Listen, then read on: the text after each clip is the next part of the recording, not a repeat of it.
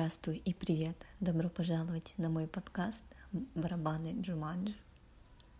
Знаешь, я давно хотела начать записывать подкасты, но не было времени, не было идей. Все время что-то мешало это сделать. И тут я решилась, потому что мои барабаны прозвучали для меня. И я уверена, если ты слышишь это сейчас, слушаешь мой первый подкаст, то эти барабаны звучат и для тебя. Барабаны Джуманджи для меня — это направление. Некая ясность, которая появляется, когда внутри все структурируется, когда из миллиона направлений то, чем ты хочешь заняться, ты выбираешь одно.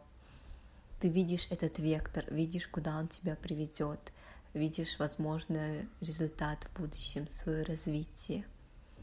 И да, и ты идешь, и ты выбираешь это. Но все не так просто. Некоторые видят это, у них есть пазл в голове, который сложился. У меня был лабиринт, по которому я шла. Этот лабиринт заводил меня в закоулки, и я все время искала выход, искала ответ.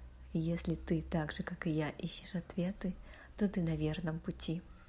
Твои барабаны звучат для тебя, и ты идешь в верном направлении.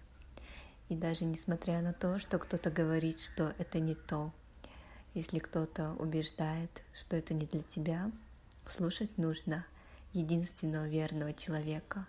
И это не твои родители, не брат, сестра, не муж, не жена. Это ты.